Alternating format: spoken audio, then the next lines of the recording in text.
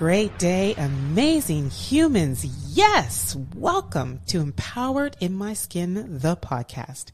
We feature guests of varying backgrounds and lived experiences to share their empowering stories, knowledge, and insights. Our goal is for you, the listener, to fill your mind with empowered thoughts to further empower your human. I'm your host, Nkechi Nwafọ-Robinson, and founder and CEO of EIMS. I'm an experienced technology executive, an author, an International Federation of Bodybuilding pro athlete, an inspirational speaker and viral sensation with speeches that have over 7 million views worldwide, and most recently awarded WXN Most Powerful Women in Canada. I trust that you are already feeling empowered. So please listen, leave a review, share the podcast, and subscribe so you never miss an episode.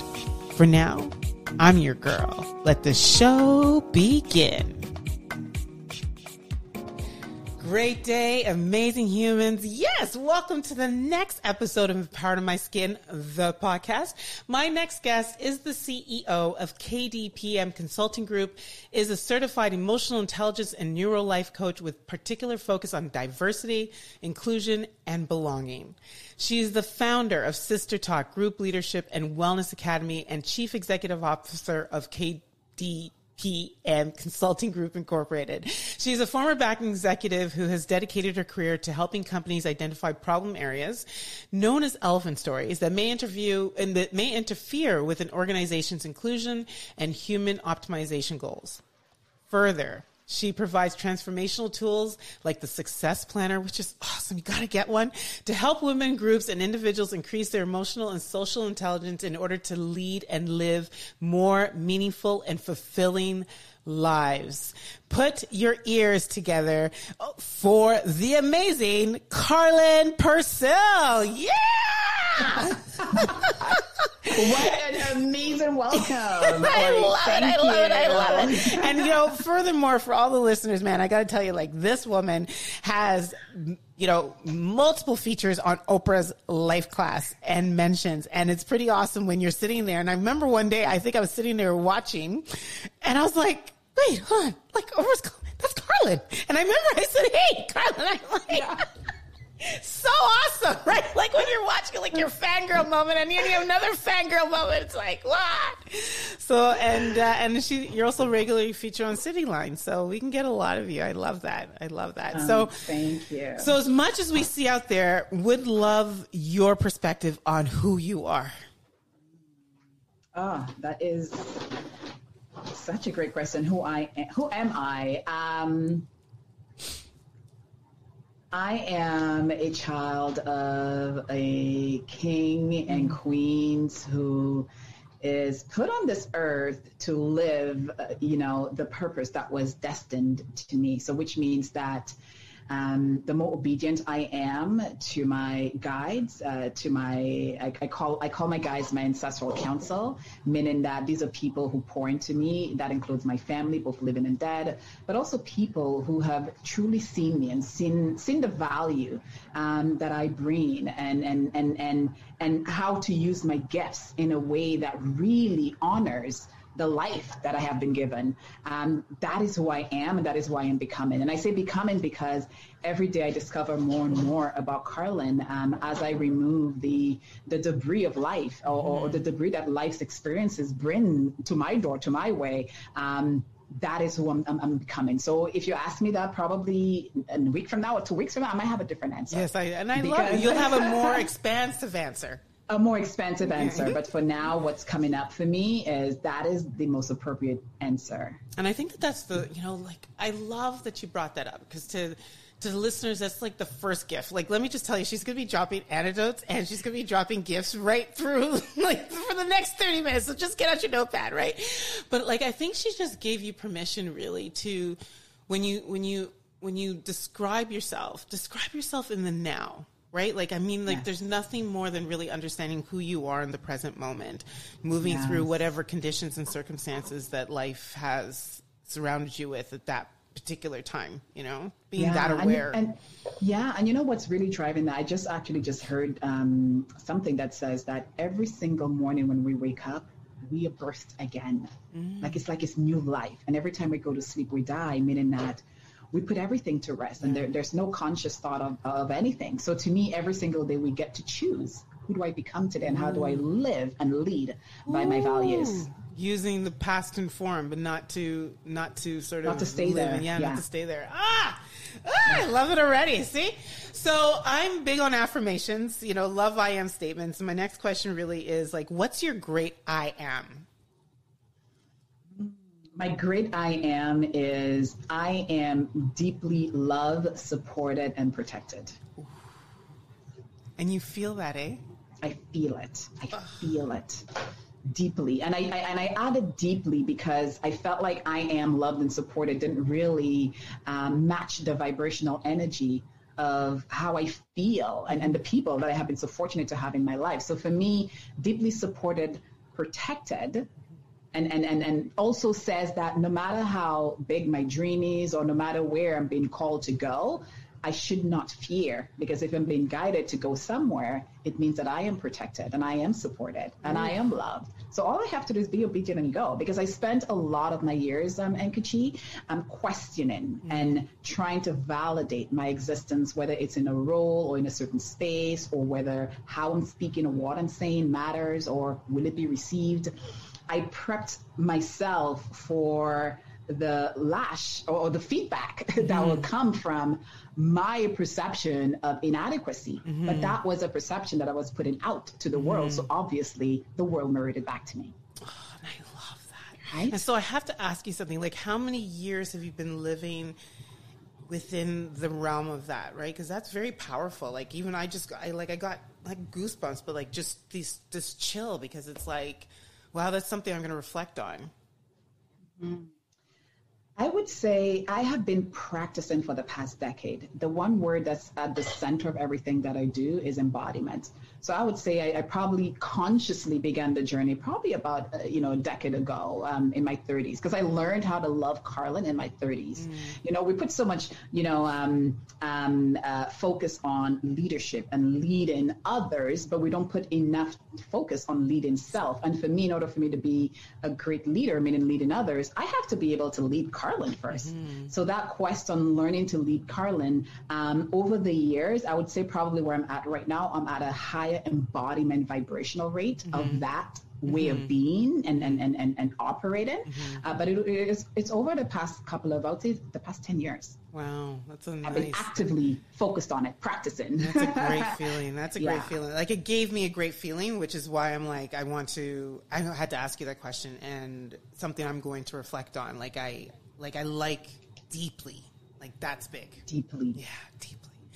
So we're both Oprah fans, so you'll know I got this from you're leaving, your legacy's left in every experience and every relationship and interaction. So, at the end of this interview, what would you love to be known for?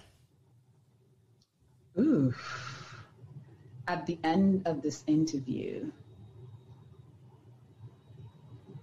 I hope that I gave someone a reflection of their story or themselves that they don't see anyone else, and that gave them some space to explore who they are becoming a little bit more. And the reason why I say that is it took me a while for me to understand that, for example, a great leader actually have lots of moments of self-doubt and a lot of experiences that have them questioning who they are. Because I grew up with the perception that thinking a leader is someone who's perfect and who have all this stuff together. And especially in the corporate world where I came from, a great leader is also someone who's white and who's male. And as you go down the ranks, you don't see yourself. So there's this cognitive dissonance where the brain is constantly searching for validation, for its belongingness. So if someone get a little bit of their story or something that I say could help them reconcile what I call an elephant story, which is, a shame-based story, a fear-based story, something that you're still questioning yourself that it gives you some sort of room for you to either close that chapter or reflect on it from a place of strength and power.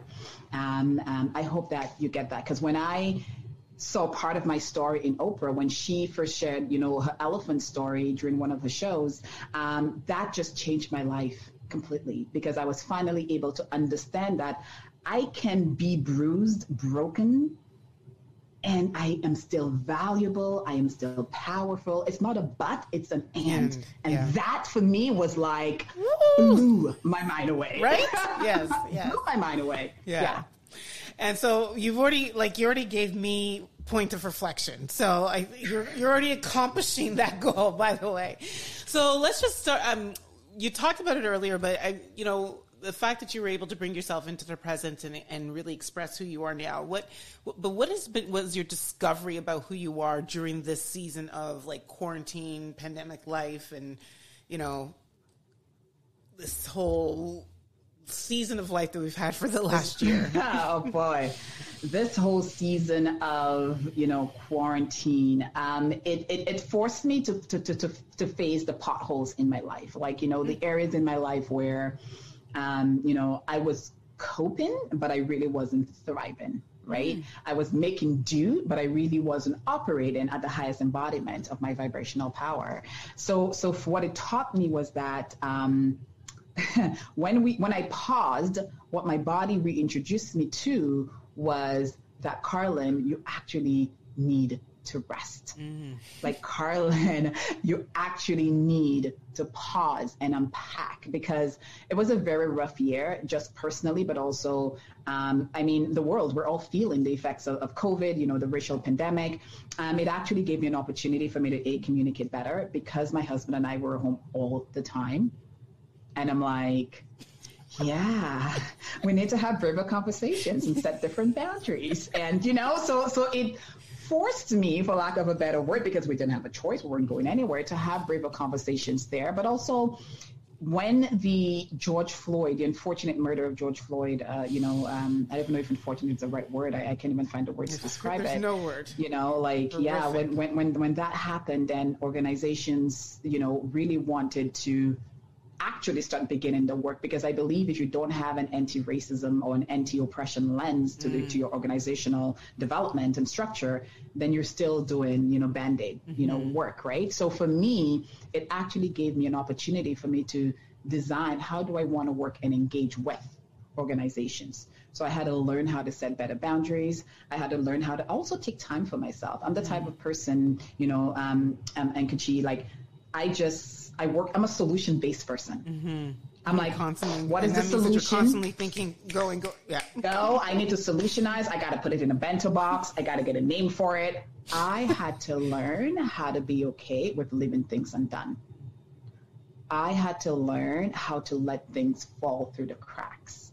I had to learn how to extend grace to myself, because the only way for me to extend grace to others was to practice with me. So the days where I was trying to push out, I need to write something on this. I need to share a thought. I had to literally take a couple of steps back and admit to myself, Karlyn, you don't have the capacity to do it. And this is hard for a solution, based, I don't necessarily call myself an overachiever, but somebody who's always focused on solutions and solving problems. I had to now redefine success to include saying, I don't know, and saying, no, I cannot do this. And also setting boundaries, telling clients that I cannot get back to you this week. I'll have to get back to you next week. If you had asked me 2 years before, would I do that? No, that would scare me crazy. I wouldn't have done it. Right. So these were, I guess you can say, the two biggest gifts of COVID. And then it really gave me a chance to listen to Dr. Body and to also understand, where am I carrying my exhaustion? And that in itself, I had moments in Kachi where I was like, Karlyn, you're at home. Why are you on guard? I've never heard Why that. Are you on guard? Your exhaustion. Yeah, because I was carrying my exhaustion in different ways. And again, busyness is a way to cope with it, right?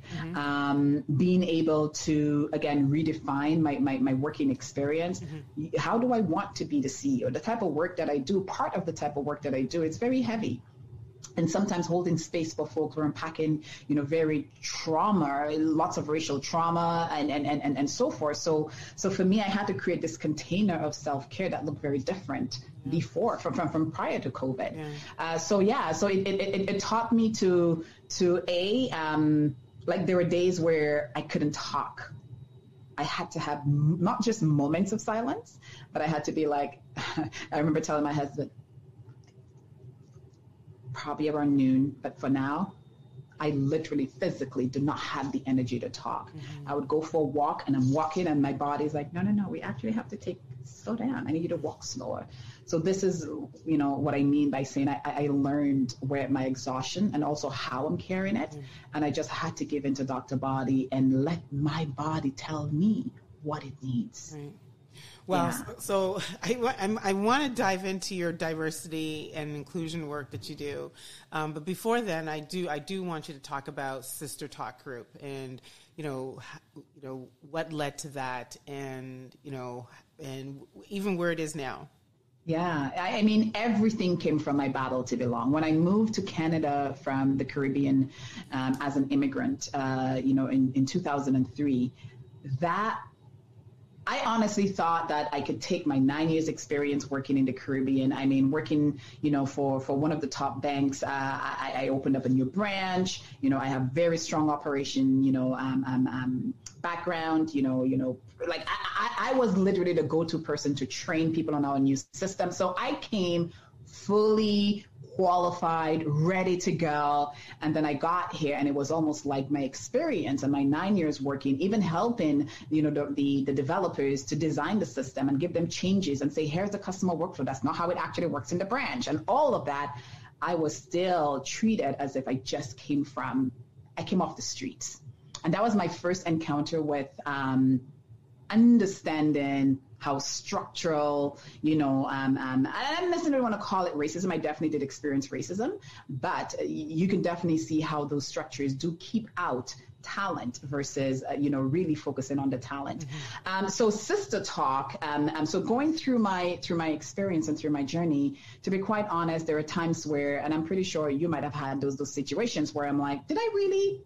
No, Karlyn, you're making a big deal. So I had to, I'm like, no, Karlyn, we cannot play the race card. No, Karlyn, we cannot play the sexism card. That's not what, but I'm like, but it's checking off all the markers for that. Right. But I literally talked myself out of the experience. And when we do that, we create containers of pain within ourselves and within our bodies that only we can reconcile it. So I have been carrying those containers of pain. I have been going out for what I call my authenticity breaks. Authenticity breaks is when I meet my other Caribbean or other, Black folks, and we can talk freely about, the microaggressions and the misogynoir and all the different things we experience. And that led me down the road of, okay, so why do I feel so much shame when I'm trying to change my behavior? I grew up in the Caribbean. Like I said, what worked well for me was head down, Karlyn, work hard. They're going to recognize you for it, because that worked in the Caribbean, but it didn't work here. And I felt like I was going crazy, and I started questioning myself and my skills. But when I started talking to others, I found out that I was not alone. And I was like, so I'm not alone. So going to down the rabbit hole of, okay, so how can I bring my authentic self to work? Can I, what is shame? What is vulnerability? Why is that? How can I bring vulnerability into the workplace? Because I feel like I don't want to have those conversations just with my colleagues who look like me or who are from the Caribbean. I want to have this conversation with everyone in the workplace. So how can I bring vulnerability into the workplace? Went down the rabbit hole, discovered Brené Brown. Brené literally changed my life. She and Oprah. And so Sister Talk started out of that in Kachi. I couldn't find, there were women's groups and initiatives in the workplace at the bank, but they were still very focused. It's still coming from the white lens, or what I call the white gaze. It wasn't really focusing on what are some of the nuances, some of the experiences that I go through as a Black woman, as an immigrant woman, as a woman of color. And so when I discovered the work of Dr. Brené Brown, I had met a few other Black women on Bay Street. And I was like, I'm tired of going to those networking empowerment events. Do you want to have a girls' night? Do you want to come over? Just bring a bottle of drink or whatever, and we'll chat. That night, about, I would say 8 or 9 women came to my house at 7 p.m. and Kitchen was supposed to be an hour and a half meeting. 2 a.m. I was like, all right, so y'all need to go. Y'all need to go. Y'all need to go. Because what I discovered was that I wasn't the only one struggling with vulnerability and shame and trying to bring your full self to the table. I wasn't the only one struggling with a bucket of experiences that you have nowhere to go with it. You cannot go to HR, and I did go to HR for some of them, but my experiences were invalidated again. It's one thing when you invalidate your experience, but to have someone else do it and with no attempt to center you. And one of the vivid experiences, it's still in my mind. I remember that HR, she was a white HR lady.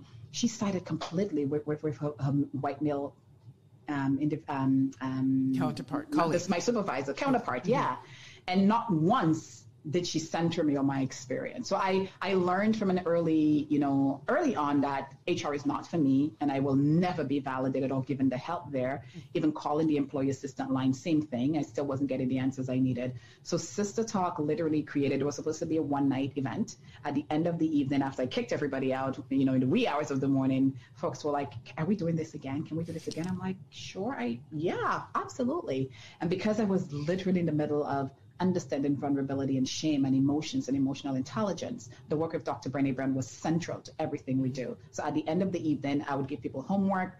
I would ask folks to write letters to each other. And that became the birth of Sister. And actually, Oprah,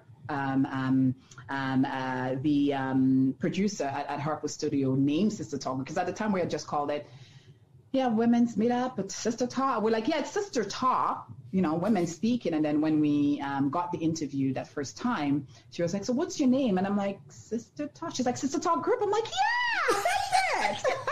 Absolutely. There you go.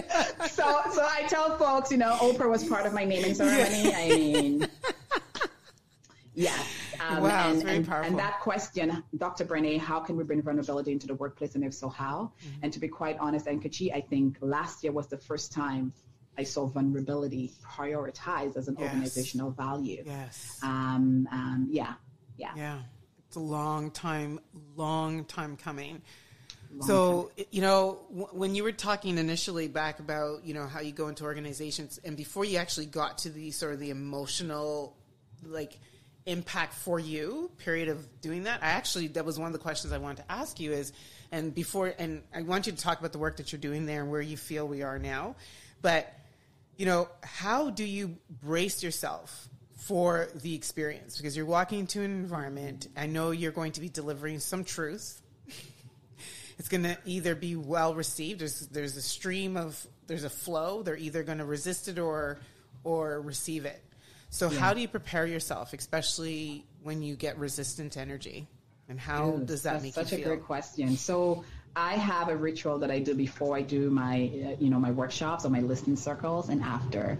So that looks like last year who really carried me. I don't know if you know the artist Toby Enwiche. Oh. Toby has a song called Shine. Oh, I had this song on repeat over and over again. So different days require different rituals, but I would say my most consistent ritual would be I'm listening to something inspirational, talking to spirit, to my guides, and inviting them in. I have my sage, my candles. I also have my the folks that I reach out to pour into me when I'm depleted. And after each session, I do a clearing of energy. And again, music is a great one. I remember there was a period where the energy was sitting on my chest, and I really, it was so heavy. And the only thing that gave me release was listening to drums. There was a period of time where I could only listen to African drumming music, and that's it, because that was the only thing that can help shift the energy. So it all shifted, but that's a little bit of how I went through. And in sessions when it happened, again, we've been practicing holding space and vulnerability for over a decade now. So for me, there are times I call literally on my guides and say, what is the best response right now? So if there's one thing that really the gift of quarantine is learning to trust my intuition a whole lot more and trusting that I have the response. And even if I don't, I'm very comfortable saying I don't have the answer to that, but give me a moment and I'll get back to you on that. Okay, so I'm glad. So I want to, wow, thank you. So you center yourself and you find a way to. Yes. And you have your rituals. Love it. So now, you've prepared yourself. What are people calling, or what are these organizations calling you on for the most? What have you found has been the prevailing need? So one of the things that we focused on, especially for this year, is working with the decision makers and the senior leadership team. We know that from a subconscious perspective, the brain is always looking to model what you do versus what you say. And because nonverbal cues are more powerful than verbal cues, actually people can sense when leaders are being disingenuous, when they're not being sincere. So if your leadership team, if they're not embodying the equitable leadership competences to demonstrate that they are a practicing ally, then it means that you've lost probably not half or maybe most of your staff or your audience. So what we have been focused on actually is our Leap to Equity program, which is a 6-month program. We're not in the quick it to fix it.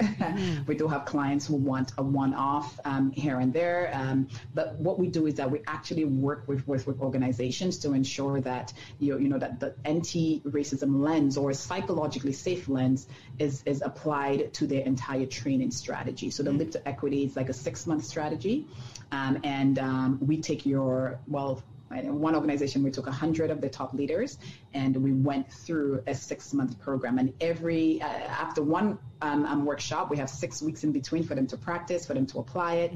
And then we have a coffee session in between where we talk about how do you operationalize it? What does that look like? And we do that for the remaining 4 sessions. And this will be a part of we actually support them throughout the entire year. And that's for organizations who already have an equity-based strategy. We don't do the consultancy work. I found last year the consultancy work was it took way too much out of me, and we're a small boutique firm. And we're very careful, and we want to pay attention to the clients we're working with, so we're not taking a lot of clients on. We're very particular about the clients that we're taking, because as you said, this work, it's my soul, it's my energy, it's my everything. So if the values are not aligned, then I can't work with that person, because I'm not in the convincing business. If I have to convince you that my life matter, then don't hire me, because I'm not the right person for you. Because white superiority mindset is actually something we need to tackle in organizations. And if an individual or if a leader have not recognized that they actually have that mindset, or they're operating from that mindset, then it means a lot of my work will be focused on convincing you. And I'm not in the convincing business. So curious, have you turned down anyone after having met with them? Yeah. I like that. Not the convincing business. You're either, and something else I've noticed that you say a lot. We use the word ally. Like ally is it's up there with what's the word that they use to describe the pandemic? There's this, what's that word? Unprecedented. Oh, unprecedented. Right? With the whole racial pandemic, it's been ally. But I love the word that you add in front of it. That's the differentiator. Yes. Practicing ally. It's a practicing ally, because you will mess up. You will make a mistake. If we're talking about the white superiority mindset, or some folks can say the white supremacy mindset, right? It means that you're operating from an inherited bias that says that to prioritize, right, white skin supremacy, including the skills and the brilliance of those people. That's why we have an over-representation in the C-suite and in lots of decision-making roles of white folks, right? People tend to talk about the underrepresentation. I'm like, no, it's not about the underrepresentation. What policies and practices in your organization allowed for an over-representation of a particular group in your organization? We have to use our critical thinking lens and ask better questions, because if we're asking questions from the other side, there is still the pressure and the onus on Black folks or other historically marginalized groups to either fix or prove, or, we need to get more Black folks in here. Yeah, but are you creating a psychologically safe workplace for more Black folks to thrive? Right. That's my question. And this is why we want to prioritize working with organizations who actually, they're not focused on creating an inclusive organization. They're focused on creating a psychologically safe organization, because it means that you are going to prioritize the psychological safety of the group that you're learning about, in terms of how your organization have either oppressed or created policies or strategies that continue to marginalize or exclude those folks, right? Because inclusion safety, it's not a given. It is something that organizations have to work at. And that is the first actually stage in psychological safety. That's so powerful. Inclusion safety. And it draws up, an analogy that I read last year or listened to was around, back in the day when our parents used to go to the doctors, they'd walk in and they'd ask them what's wrong and they would just treat the symptom, and then they go about their business. Now, when we walk in, there's a whole sheet that you need to fill out. It says, like, do you have, what's the history of health in your family? And there's all these things, like, do you have a history of X, A, B, C, D, E, F, G? Because they will not treat the system until they understand the root cause. And so a lot of these organizations, if I understand you correctly, they're, like, especially if you're talking about ones like some of our banks that are like 150 years old and operating, like, where were Black people 150 years ago in your organization? Like, you have to, if you don't know that, then you won't really understand where they are on today. Exactly. So we need to stop talking about the underrepresentation and look at it. Why did the overrepresentation happen? Oh, Black folks weren't allowed to apply for jobs, or there was discrimination. Then we only hired them for Be Butler and Exactly. Right. So so to me, when organizations, want to do training only on the, let's just do an anti-racism training, they're like, oh, and by the way, we've already done unconscious bias training. I'm like, oh, have you? And I'm like, interesting. I'm like, so how did you address racial bias as part of your unconscious bias framework? Did you talk about white superiority mindset? To me, I see that as an evolution of the growth mindset organization, right? Because it means that your efforts, you're saying that you want to learn and you want to grow and you want to evolve, you want to change. That's great. But then we need organizations with a decolonized mindset in order to prioritize the psychological safety of Black, Indigenous, and other historically marginalized groups. And I think this is when we will be able to see that organizations are really serious about creating true change. Yes. Because it means now they're operating from a human equity perspective, which is a term actually coined by Peter Trevor Wilson from, he has a book called Human Equity Advantage. And I love his approach because it means that we're bringing everyone along with us. We're taking a look to ensure that from a practicing ally perspective, we're creating space to ensure that when some white folks fail, and they will probably say the wrong thing, they'll probably do the wrong thing, there is enough room so that they can start again tomorrow and repractice. It's not about the shaming. It's not about, oh, you didn't get it right, but it's about understanding that, yes, I get it as well, because the empathy is not extended to us in a lot of cases, right? But from a human equity lens, it's important to understand that the majority group that needs to drive the change, we still need to meet them where they are, and which means that you need to talk about the white superiority mindset, and we need to get people to understand that that is a part of the subconscious racial bias. And if you're still doing unconscious bias training without identifying your inherited biases from a race or gender or any of the identity markers, then it means that you still haven't really scratched the surface and really getting folks to unpack their subconscious and to actually start making true change. And I love, I even just love the way you articulated that approach, because I recognize right now that a lot of people are afraid to fail. Like there's a lot of people that are stuck in, are they going to get it right or are they going to get it wrong? And, kind of what I felt from what you just expressed is a freedom from that, right? Like we are going to get it wrong. And we're going to get it wrong how many ever ways till Sunday until we get it right. But when we get it right, it's got to be right. It's got to be right for time, for, right. Yeah. Exactly. And if you are afraid to fail, then it means that we will be where we are today. Because, Nkechi, if we have the top best leaders leading those organizations in Canada, it's 2021, and we still have not gotten it right. Yeah, we've gone the so if we have the best of the best, and this is my challenge to Canada, then we should be able to solve this problem. We should be, right? We have the best of the best. We have the best CEOs, the best C-suite leaders.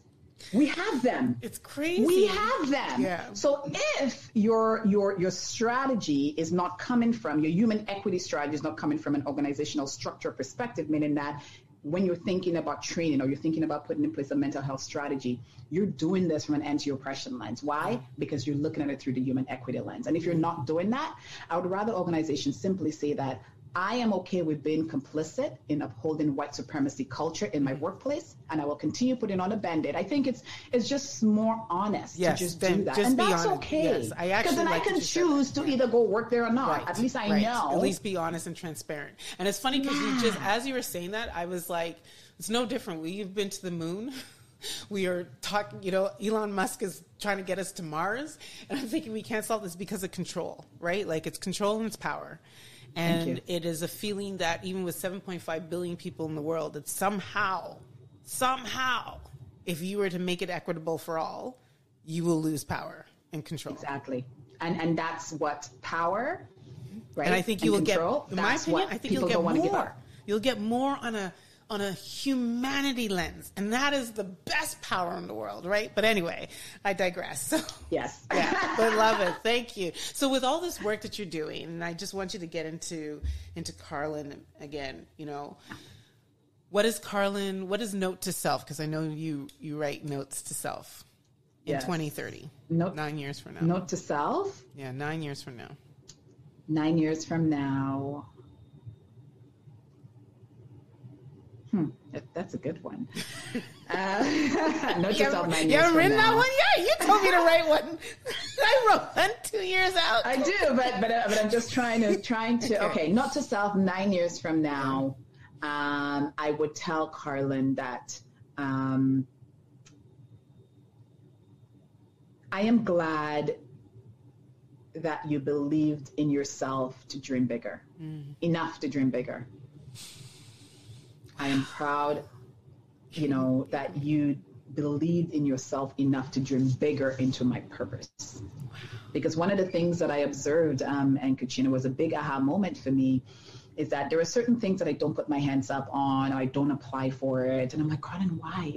Don't you want to, impact? Because my work is about impact and making sure that I give the tools that I was given, that I was gifted to give during my lifetime here on Earth.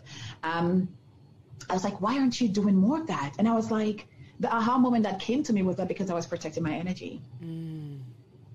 Those 20 years I spent in the financial industry, I am still unpacking the emotional and the physical and the mental trauma from that, right? So I noticed how I was protecting myself. So what I told my past self was that I am so grateful and thankful that you did it. Sometimes we tend to look at those things as limitations or self-doubt and imposter syndrome moment. Sometimes it's protection. Sometimes you're guided to protect yourself until you're at that point when you know it's time for you to actually get to that next level or to begin that next conversation, because your germination period for that dream, it's 10 years or it's 5 years or it's 4 years, right? That's big. We need to tune in and to really use that clarity to build on our courage so that we can continue to trust ourselves and know that we are the biggest authority on self. And if you are plugged into your spirit, your guide, your God, whatever language you use, then you know that the timing of your life is always right. Right. Woo, that's big. Thank you. And, I have one more question before I get into Rapid Thrivers. Expression. If there's anyone that embodies expression of self, I think you're it for me, like other than like Lady Gaga or something. So talk to us, inspire us about how we can really start to embody ourselves to the point where we express those like the greatness that lives within us, because nobody does it better than you. And like in my circle, love it. That is such a high. Like I'm looking at you even tonight, and I'm like, is this like just casual wear at home? Like. Wait. And I knew it. I was actually excited to see, like, how's the hair going to be done, and what earrings is she going to be wearing, and what bangles is she going to have, what rings is she going to have, what outfit is she going to be wearing, is she going to be in color? No, you know what? I love it. I used to shy away from it because I'm not like, don't ask me about the latest brand or fabric. I just love, one of the things that when I owned my elephant story, and one of those elephant stories has been a survivor of child sexual abuse, and that has actually led me to working with the UN to end sexual violence against women and children in the Caribbean, also working with the Toronto Police Service. And the one thing that I learned from that, Nkechi, was that, again, that self-protection, sometimes it doesn't always serve us. And I realized that I was holding Karlyn back in so many different ways because I didn't want to stand out. Because I felt like I would be punished for my authenticity and my expression. But what I also learned as I did my healing and I continued to build on my self-love was that every single thing I do is an expression of thanks to God for putting me here on this earth. So if I'm holding back, it means that I'm being selfish with my gratitude. I need to express that gratitude in a way that really allows me to walk in that truth every single time. And when I also understood, and another thing, RuPaul, he says, like, when you get out of the shower, anything else you put on is drag. So if I get to choose my drag, right? If I get to express Karlyn, I want to do it in a way that speaks truth to power. So this is why I'm very particular about what I wear, because designers, from Black designers, Indigenous designers, local Canadian women designers, who are the groups who have been historically marginalized, we are doing some brilliant things. And one of the things I really try to do is to speak more to our brilliance than we speak to the history of the dehumanization and enslavement of our people. I love it. So for me, if I can express myself, like this lipstick is from a Black, I know folks can't see it, but it's from a Black Jama face. So when I'm speaking, I know what it took for her, this Black woman, a single mom with 2 kids. I know what it took for her to get this business going and to keep it going. So I am walking with that brilliance, with that power, with that expression. And the biggest thing we can do is, and I live by that principle of Kumba, right? Creativity. That my work while I am here is to express my creative skills, my talents, my way of being in every single way I can. And this is how I say thank you. So for me, style is an expression, is an extension of your leadership, is an extension of who you are becoming. And we get to tell the world who we are simply by dressing and showing up. Simply by how we carry our posture. Nonverbal cues are also more powerful than verbal cues. So don't do the hard work of always using your voice to speak. I often say use all of you to send a message and to leave a legacy and impact that you will be proud of. Love it. And you do it so flawlessly and so amazingly and so inspirationally. And thank you. Thank you for seeing me. Thank you for seeing me. You've always affirmed. And I talk about not being validated at work for some of my experiences or even some of my brilliance. When I think about the times I had to fight for credit for projects I led, I was the lead on. And this is why it's so important for me to always have those moments with my sisters, because you remind me. I don't always see it, but you remind me, and I just want to say thank you for always being such a good champion. See you, trust me, always. And when I don't see it, we go and look for you. So, Rapid Thrivers, tell me, when I ask you who inspires you the most, who comes to mind first and why? My mom, because I went to school. I was never missing for anything. My parents, I would say, my parents, they really raised us with so much love and with so much grace and resilience. So my mom is that person. She had a stroke, early on this year, and it really scared us. That she's just slowly on the mend and she's fighting through. But one thing I really admire about my mom was that, I told her, Mom, what you repeat, you prioritize. So if you're constantly talking about the things that pain you, then it means that you're constantly inviting pain in. And I bought her a notebook and I said, if we have spoken about a situation or something that you're struggling with more than 3 times, I want you to start writing it in your book, because we cannot keep talking about you complaining. Do something about it. She goes to church all the time. I'm like, you have your Bible verses. I'm like, let's put it into practice, Ma. So she doesn't necessarily use the planner, but one of the greatest things that really brought joy to my heart is when I remember I called her one day, and that was a couple of years back. She's been practicing, and she's like, I wrote in my journal today. And I was like, bawling, correct. Like bawling. right? My 77, well, this year, you know, she's turning 78 this year. My dad's turning 80 this year. But also, you know, we got her a tablet, and this lady has mastered, don't get me wrong, half of the time I don't see her. I see her ears, or I see her I know. feelings, They hold the phone down here. Yes, like, I'm like, Ma, can you just put the hold phone it up? in front of your face. Your finger is on, you know, the camera. But the fact that she's trying, and now, Nkechi, she's sending voice notes. Yeah. And now she's actually typing and she's doing emojis. And I'm like, okay, easy. I know. Easy. But I'm really proud of her, how she's embraced, you know, technology. And she listens, and she's constantly trying to improve her life. And that's one thing I want for my parents. I want them to just have peace and ease and joy and flow. I get that. I get that. I should have to have more patience with my mom when she calls me to help her with her iPhone 11. I'm like, why do you have an iPhone 11? iPhone 11. I know.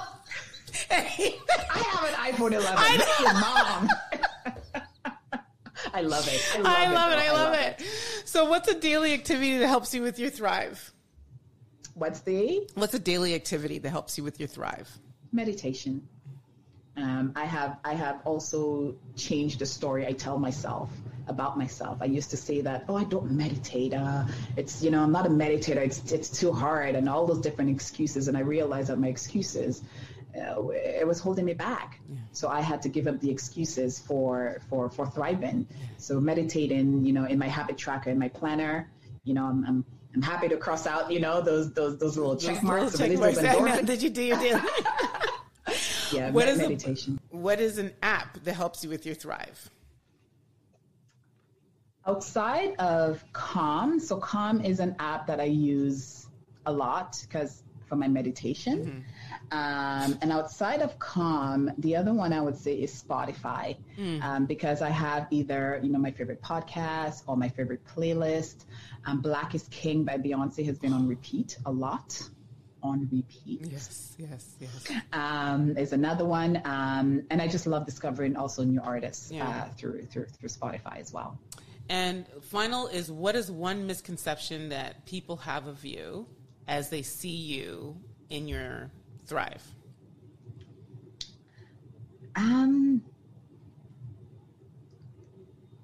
People think I don't say people, but you know what I've heard from some folks is sometimes people think I'm not approachable, or I'm not, like what I've heard, feedback I've gotten is that, you know, sometimes, Karlyn, your energy is like you're too much. I'm a very passionate and expressive person, and especially when I can see someone's potential or their dream, sometimes I get a little bit too passionate. Okay. So I'm just like, you know, yes, you can go for it. Dream bigger. Like I'm your dream bigger cheerleader. Yes, you are definitely. Yes, you. I love that about you. Yes, but also I've learned that can be a bit. You know, people might think that I'm trying to take over, or I'm trying to, like, I'm just too much for some people. Mm-hmm. And I've learned that also that's okay. Yeah.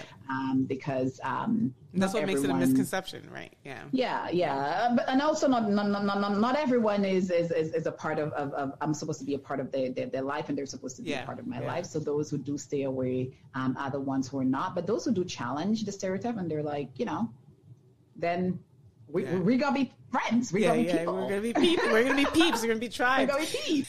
So, Karlyn, where do we find more of you online? So online at kdpmconsultinggroup.com. You can also follow me on LinkedIn. We're constantly sharing. You gotta follow her on LinkedIn. There's so many articles that I share, like at my workplace. You gotta follow. Like, you write some amazing articles. Oh, there's one that I shared. I think it actually informed a conversation or discussion that we had at work. Oh, it was just, yeah. It's good to hear. Yeah, I'm going to keep sharing them. But yeah, LinkedIn. And I actually just got LinkedIn Live, so I'm really looking excited. Yes. I'm very excited to actually start having some live conversations just got on approved LinkedIn. for LinkedIn Live. Yes, me too. Okay, good. I'll see you on there. I'm going to have you come on as a guest. Yeah. And this podcast is called, and we'll share all her links online. This podcast is called Empowered in My Skin. Yeah. And so, Karlyn, in proper Karlyn form, can you tell us what that means to you? Empowered in my skin means showing up fully in every single area of my life, however I want to. Ooh. Whatever like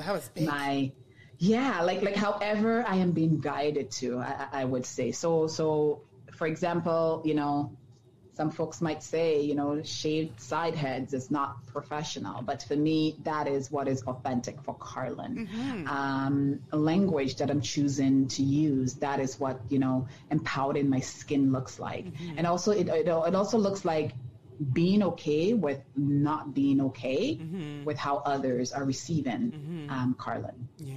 Because it's also extremely important for me to leave room for people to disagree with me or not agree with me or not see my point of view. And I'm also very big on inviting people in to having discussions. So empowered in my skin does not necessarily mean that how I express or what I say is the right way. I'm always open to have a discussion and to hear other perspectives, because I believe that's how you grow. And it's actually a key contributor for a growth mindset. Yeah.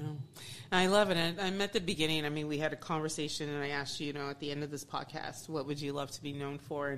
And I mean, I'm paraphrasing, but what I took from what you said is really about allowing, through the words that you share and how you maybe even answer certain questions, is our ability to get a reflection of ourselves through you.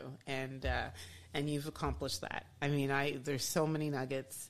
I especially love the piece on how you talk about why we should express ourselves and how you do it, because I think so many of us can follow that and achieve that for ourselves. And so, Karlyn, thank you for sharing energy in the only the way that you know how to. And so I really, truly appreciate you as just a human and a sister friend, and wow, just thank you. Thank you for always enriching my life. Thank you. Yeah. And so to everyone that's listening, we're at the point of the interview where I have to unfortunately say bye-bye. Bye. Thank you so much for having me, and Kachi. It was truly an honor. Love it. Thanks for also being empowered in your skin. Thank you. Bye, everybody. So there you have it. I trust you're saying to yourself, I'm fully empowered in my skin. And remember, whatever platform you're listening to this on, please subscribe, like, review, and share this podcast with someone else that you feel can benefit from the empowering content that we deliver. As Tom Bilyeu says, when we help others think in a way that is empowering, that is the lead domino to create real change in this world. It's been fun hanging with you. It's your girl, and I'm out.